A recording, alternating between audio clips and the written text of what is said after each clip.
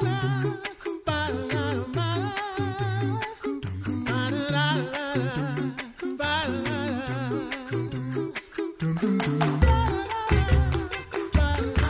listening to The Coffee Hour. I'm Andy Bates. Thanks to Concordia University, Wisconsin for supporting The Coffee Hour. Find out more about Concordia University, Wisconsin at cuw.edu. We have some history and history in the making today to share with you. Joining me today, Pastor Tim Mueller of St. John Lutheran Church in New Minden, Illinois.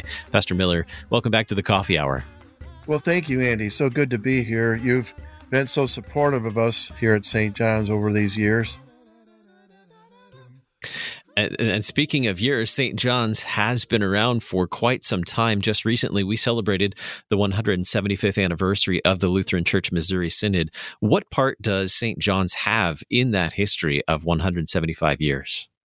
Well, we happened to be in the right place at the right time, you might say. Here at New Minden, people had settled already in the late 1830s, 1840, but they couldn't get a pastor. And they had brought some sermons with them from Germany, and they met in people's homes and read the sermons and sang a few hymns and so forth. Every once in a while, a pastor would come through, but nobody they could depend on until they met up with the people in St. Louis who said, hey, you should talk to our pastor, C.F.W. Walther. Maybe he can get you a real Lutheran pastor. And sure enough, they met with Pastor Walther, and he corresponded with Wilhelm Leah in Bavaria, who sent over a young man, 23 years old. He had 11 months of training. He had been a dye maker and wanted to be a missionary to India, but India, things weren't suitable to send somebody at that time. So they said, well, let's send you to the United States instead. And he came here, and a congregation was formed in the fall of 1846. And so this candidate had been at some of the meetings to get ready for organizing the synod. And so naturally, the congregation joined when it was formed in April of 1847. So this congregation has been around for quite some time. That's quite a history. What did things look like? And obviously neither you nor I were around at that time, but what did things look like for this congregation and their church building in the 1840s? Well, as soon as they organized the congregation in November of 1846 and the weeks that followed, they began to make plans to build a church. And in January of 1847, they cut down some big oak logs not too far from here. And there was a farmer who had donated 55 acres. He had bought the farm for his son, but his son had died unexpectedly. I think he was 18 or 19 years old. And so the father gave this land to the church, and they picked a site on the 55 acres. And like I say, cut down these oak trees, and then they milled the logs into timbers with a pit saw. There's a pit with two men in the pit, and there's a platform with two men on the platform, and the log is at ground level. And they moved the saw back and forth, and they ran all these logs through this pit saw and made them into squared off timbers, and built a timber framed church in the days after Easter in 1847. So April, May, June. And the pastor picked up his bride the first week in July from St. Louis. They got married by Pastor Walther in St. Louis, came out here, and the house was ready to move into. So it was one building, but 33 feet by 20 feet, and 12 feet on the end was set aside as a partition for the pastor and his wife. So a 12 by 20 space. They lived there 6 years. Eventually had 2 children, 2 sons during that time. And on the other side of the wall, at the 20 by 20 room, that was both the church and the school. And this is the building that we're hoping to set back up this weekend, actually, which maybe I'm getting ahead of myself here, but the building was a church and the school and the parsonage at first. And after a few years, the congregation was growing, the pastor's family was growing. They put the pastor and his family in a separate house just in time for them to have their third child. And they took down that partition wall and that building became the church then. And that lasted for another 10 years, and then the congregation was still growing, so they built the church where we worship now, the stone building, dedicated in 1863, and the little church became the school then, and later it was just a lower grade school, and then for about 100 years it was just a tool shed. And then just before our tornado that hit in 2013, we had moved the building to a different location, trying to make it more prominent, and we had hopes to restore it as a sort of a chapel. Well, then the tornado hit in 2013 and flattened the building, and then we had some big decisions to make about it. And, the mission of the church is not to preserve old buildings. That's really not what we're about as the church. But on the other hand, we take what God has given to us, what we've received from our forefathers, and if it can be put to use for God's mission, we seek to do so. So we had some long, hard discussions. We had some insurance money from the building, but it had been insured as a tool shed, not as a church building.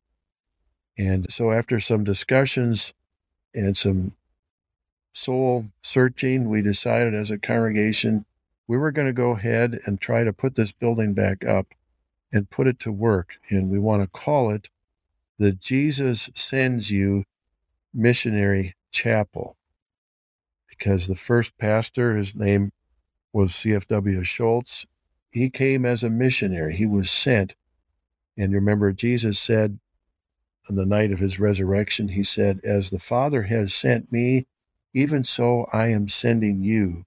Receive the Holy Spirit. If you forgive anyone their sins, they are forgiven. If you do not forgive them, they're not forgiven." So they're not forgiven. So Jesus sent us into the world to bring this message of forgiveness.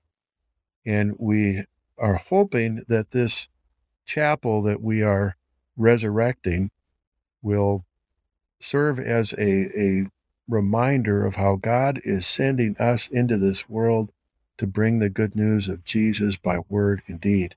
We might not be sent overseas like Pastor Scholz and his wife, but God is surely sending us somewhere, maybe just to our kids and our neighbors and our co-workers, to share the love of Christ.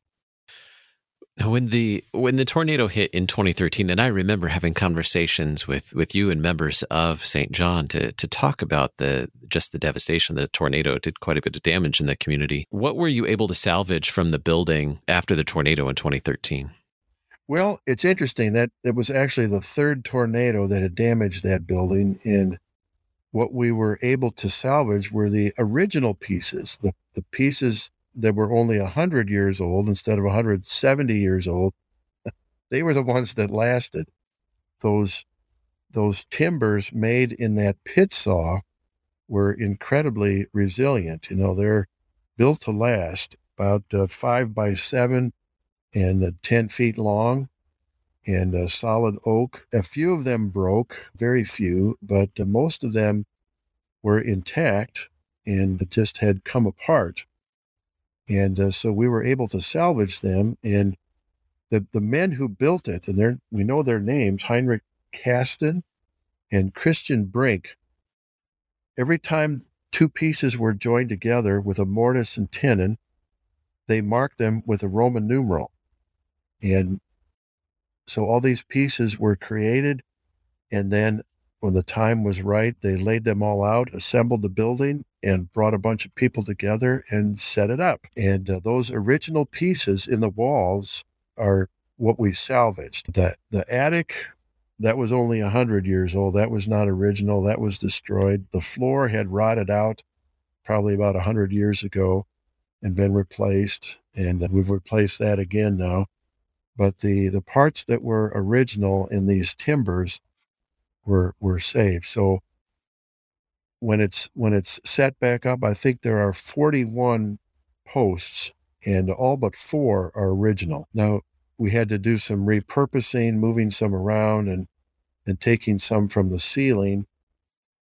and repurposing them. But when people enter, they will see a lot of the original timbers right there. So it's a kind of a new building built with historic components, but we're joyful that we're finally to this point. Share with us about the upcoming event to raise this structure from 1847 again. Right. So this Saturday, weather permitting and Lord willing, we're going to raise these walls back up again. They've already been pegged together with wooden pegs, and they're laid out. And we had hoped originally to have the old-fashioned church raising like they would raise the old barns, get a whole bunch of people and put them up that way. But with insurance and liability and so forth, we've got a crane coming in, but it's a volunteer crane. So it's still all donated labor and equipment. And we hope to set it up on Saturday and get the walls pegged together and the building boxed in with sheathing so that it will very quickly be weatherproof and will not sit out in the elements half built for a while, but very quickly then we can go to work on the interior. Anything else to mark the occasion as the building is raised again? Well, just some good fellowship, I think. We've been blessed with a volunteer carpenter named Tom Polczynski, and he's recruited 9 other professional carpenters to come and volunteer their time. So these people know what they're doing. Donovan Holle from our neighboring congregation at Hoyleton will be there. And I mentioned their names because they've really done a lot to get us over the hump with this. We discovered we just couldn't do it by ourselves in our congregation. Tom is from Trinity, Nashville, down the road here. And they're bringing people together. And so this is a project that is bringing people together, and we hope the focus will be on Jesus and his coming for us and how he is sending us to share God's love with the world. Pastor Mueller, how can our listeners find St. John in New Minden if they want to join you for the special event this weekend? Well, we're 50 miles from the St. Louis Arch at the intersection of Illinois 127 and 177, the little village of New Minden, just a little bit off of I-64. Very good. My guest today, Pastor Tim Mueller of St. John Lutheran Church in New Minden. Thanks be to God for all the mercies he's granted to this congregation throughout their long history. Pastor Mueller, thanks so much for being my guest on the Coffee Hour today. God's blessings on the events this weekend. Oh, thank you. Thank you, Andy. Thank you for all your support over all this time, especially since that tornado. You're listening to the Coffee Hour. I'm Andy Bates.